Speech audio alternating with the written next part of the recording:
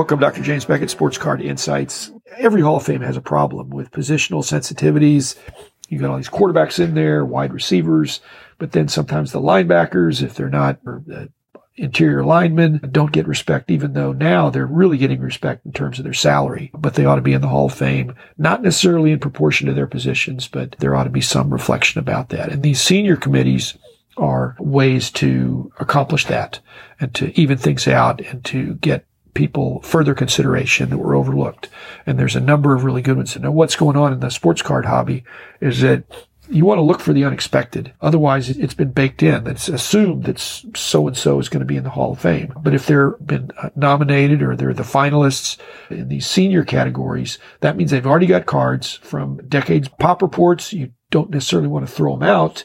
But if somebody gets in the Hall of Fame, pop reports will be further populated by a whole bunch more cards that are out there that weren't worth grading when they weren't in the Hall of Fame and would be. But again, you're looking for somebody that most people think perhaps are not going to make the Hall of Fame. And if you guess or you study it, and so I'm just going to walk through these. First of all, thanks sponsors, Topps Panini Upper Deck, Heritage Auctions, Huggins & Scott Auctions, Mike Stadium Sports Cards, Burbank Sports Cards, ComC.com, and Beckett Media, Beckett Grading, Beckett Authentication. Drew Pearson, happy to see him. I had met him at the Summit a few years ago. Cliff Branch, feared, speedy receiver from the Raiders, probably overdue there. He was obviously a threat. As I said, when you go to the game, do you keep an eye on those kind of players? That's why linemen don't always sell for as much as receivers and running backs and even people making receptions. But they mentioned that somebody is nominated or is a finalist in the senior committee for football. Frequently, they eventually get in. They may not get in that year, but then there's holdovers and rollovers. And so the three senior class finalists for 2023 that'll be announced, I guess, early next year. Chuck Howley, that I remember well from being a Cowboy linebacker, tough and mobile. So he was fast, smart, and tough. Ken Riley is somebody that I would think would be a big surprise. If you look at his stats, you think that he's got a reasonable case, lots of interceptions and 15 seasons, but all with the Bengals, not a franchise that's been in the limelight that much. Rookie card from 73. This is a really good example of the population will really swell if he is inducted. And a lot of those 73 Topps football and any of the football cards from the 70s from Topps when they were the only game in town, there are a lot of quality control issues such that 9s and 10s should be at a premium. Joe Klecko is the third senior finalist. I don't know that there's a New York bias there, but certainly it was a well-deserved consideration. They talk about how many Pro Bowls they'd made or how many championships, but I'm less concerned about that. I really think it's difficult when somebody plays on a great team. It's like the Cowboys. Was somebody a key player on those winning teams, or were they just along for the ride? And Chuck Howley, obviously, the only MVP of a Super Bowl from the losing team. Amazing guy, 5 times first-team All-Pro. That's what speaks to me.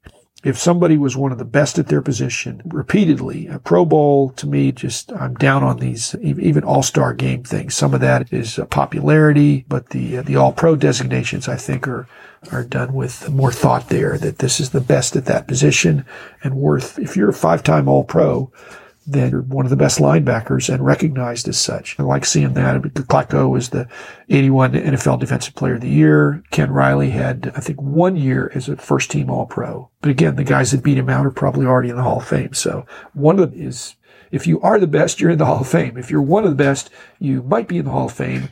If you're considered to be maybe one of the best, then it seems like you wait.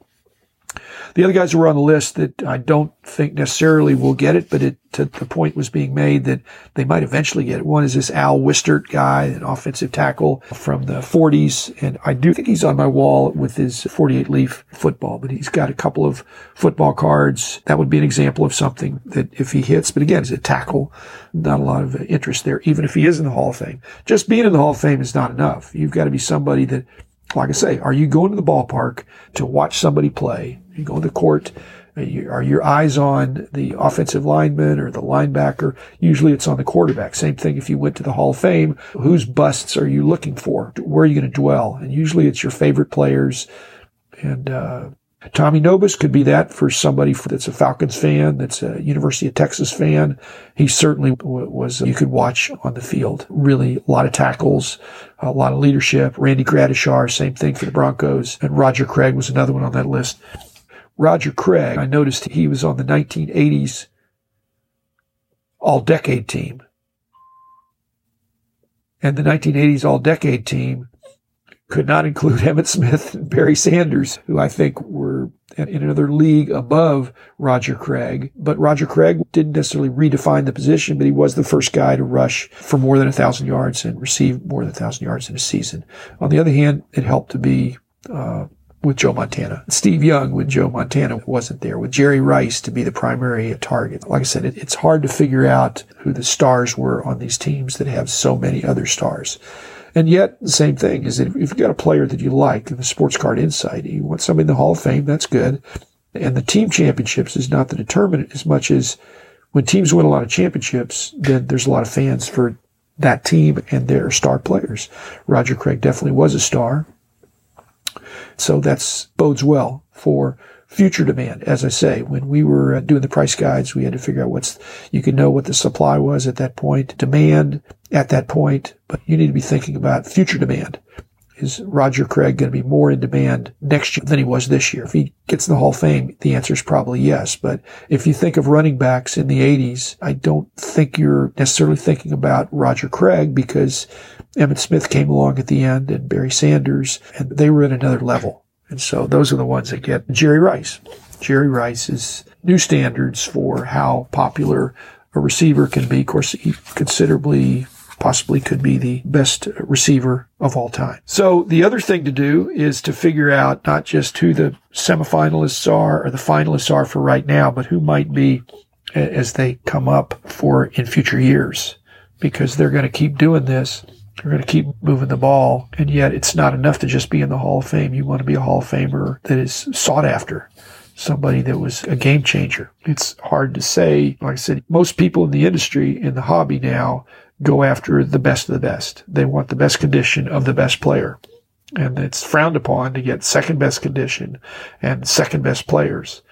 But if the second best player if there's not a big drop off and there's still a lot of popularity there, if you said that Barry Sanders, the greatest running back of all time, that doesn't make Emmitt Smith chop liver. And again, right around here, it's Emmitt Smith was the greatest and Barry Sanders was great also. So it can be 1 and 1A, and even to be the second best. If you came in second in the MVP voting 5 years in a row, you're obviously one of the very best players, and you're, to me, a certain Hall of Famer. But if you were looking at who was winning championships over the last 20 years, Tom Brady hogged a bunch of them.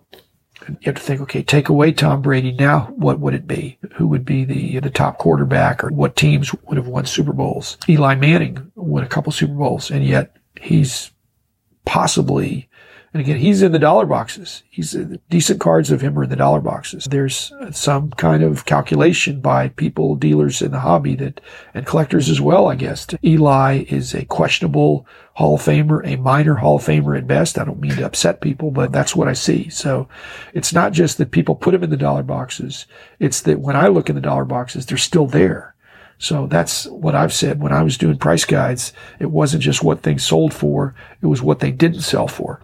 And if something is readily available in a dollar box, then I'm hard pressed to say it's worth more than $1 if it's readily available there. It could be worth more, but a willing dealer is putting it in a dollar box and willing to sell it for $1, or a lot of times if I buy quantity, I'm going to get less than $1. It's interesting to think it's the perception of these players. And so how do you get ahead of it? You read up on, if you didn't watch these players play, of which most of the ones we're talking about, I have the benefit of having seen them play.